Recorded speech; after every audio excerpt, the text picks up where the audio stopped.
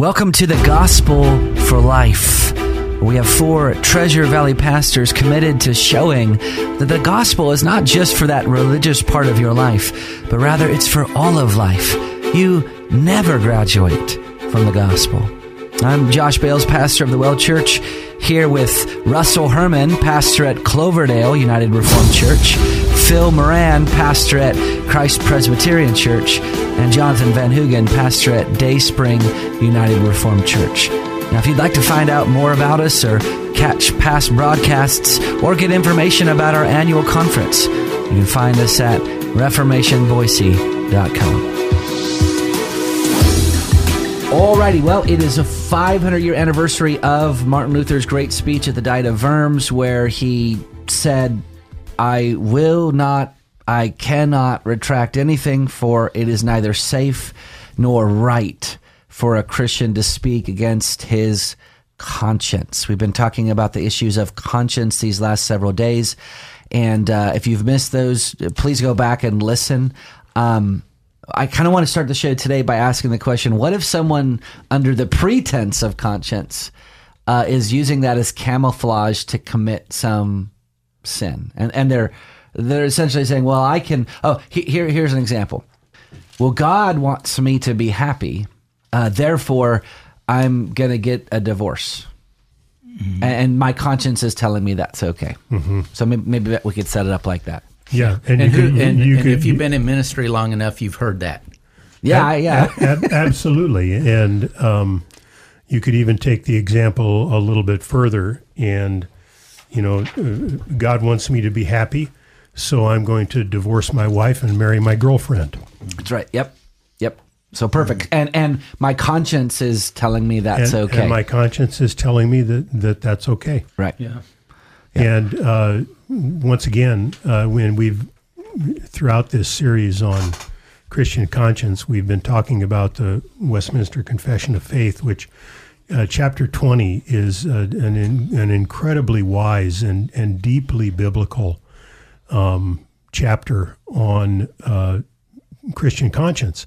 And as we've pointed out before, it begins, the first paragraph in chapter 20 is about the liberty of conscience, the freedom of conscience that we have as Christians, freedom from guilt, freedom from the weight and captivity to sin, freedom from fear of the wrath of God, freedom from the curse of the moral law, and on and on.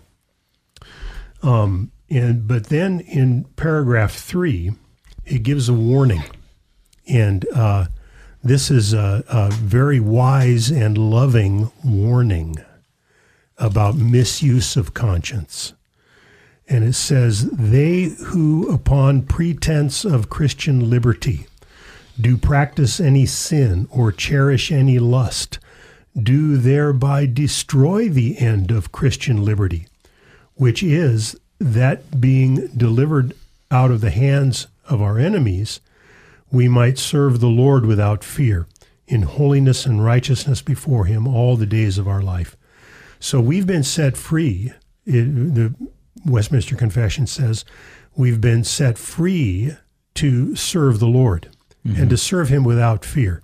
It reminds me of something that Luther said. He said, sin boldly and trust in Christ more boldly still. Mm-hmm. Yeah. And he didn't mean, go out and go out and just sin. He was using hyperbole to say, trust in the grace of God given through Jesus Christ. And I think what's taking place here in that third paragraph of the Westminster chapter 20 is the danger of urging a false innocence on somebody. We can even communicate false innocence. When we encourage a false innocence, or even when our conscience is encouraging that false innocence, well, I can do this. I have freedom to do this.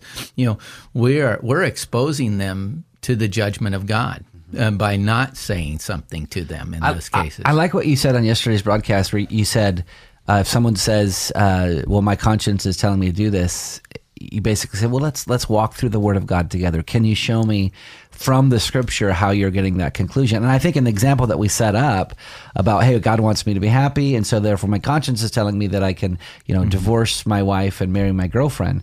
That is abusing the conscience. That's abusing Christian liberty.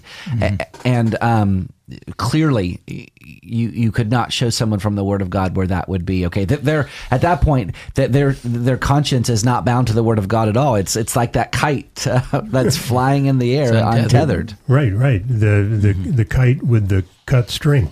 Right. And it reminds me of one of the most wicked skills that human beings have, and one of the reasons why we need to have the conscience moored in something other than our internal feelings. One of the most wicked skills that human beings have, and we all have it, is self-justification. Yeah. Yes. We can figure out a way to justify just about any sin, and to explain to ourselves why it's acceptable, why I needed to do this, why it's okay that I'm doing this. Yeah. And, it's,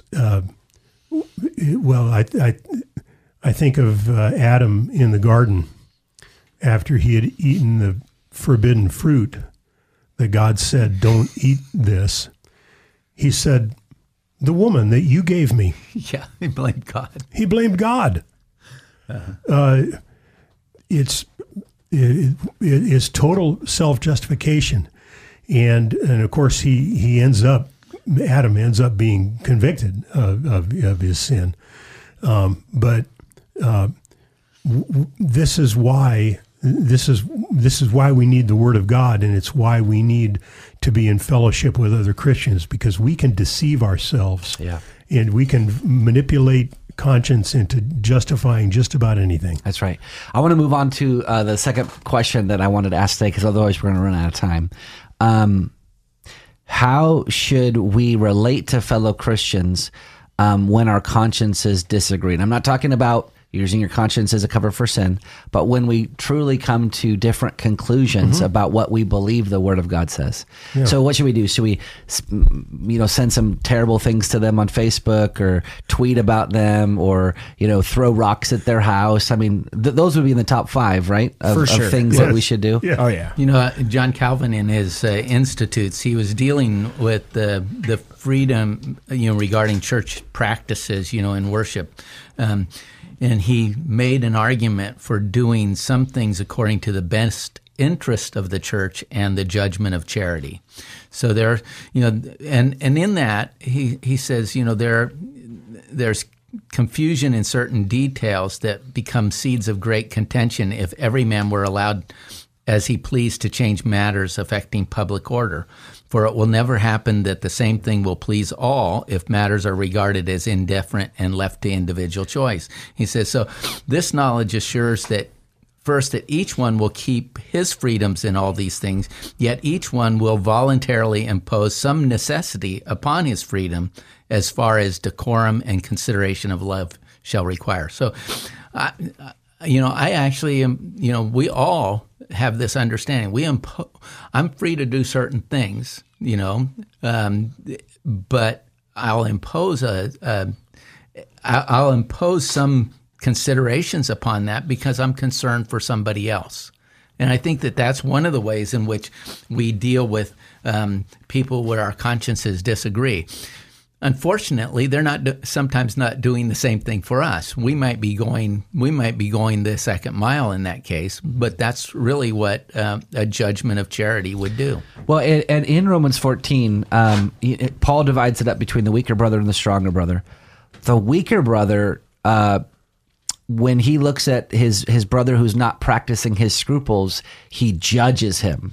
Well, you're not a good Christian like I am. You're substandard. And the stronger brother looks at the weaker brother, and his sin is that, oh, you pitiful, weak, he disdains him. That's the word that Paul uses. Yes. And so what Paul is saying in Romans 14 is that it's not enough to be the stronger brother. He's actually calling you to be the strongest brother, where you're neither judging nor despising, Yes. but you're welcoming, you're embracing, you're loving, because that's what Christ has done. He has welcomed us. Yes, and humility also calls us never assume that you are the stronger brother.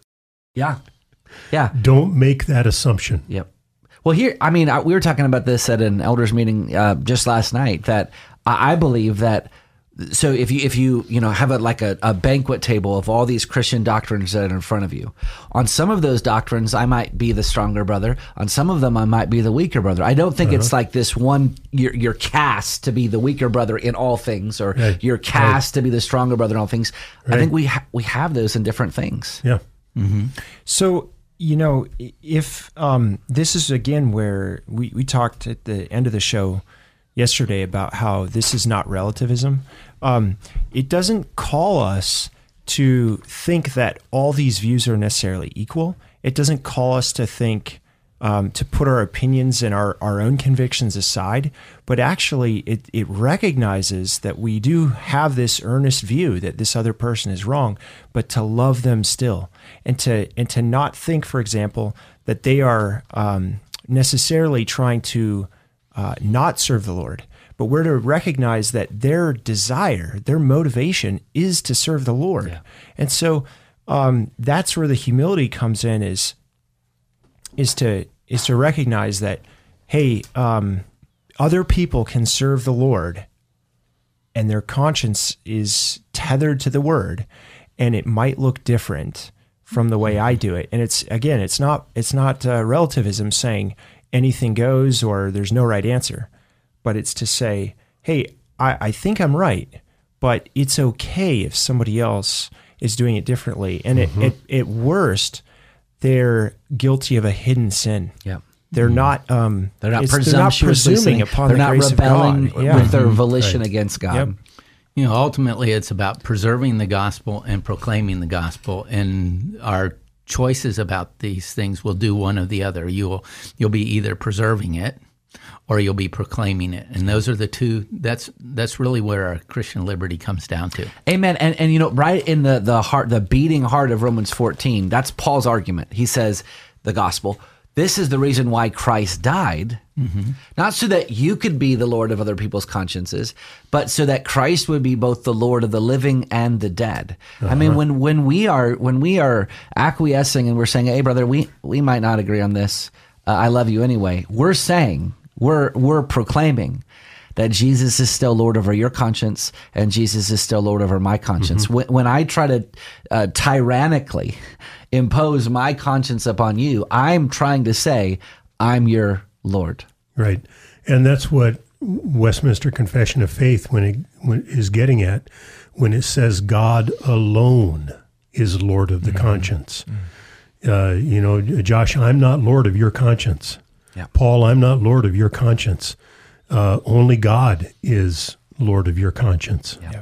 Well, maybe this will be a teaser for. Do you want to say something, Jonathan? No, go ahead.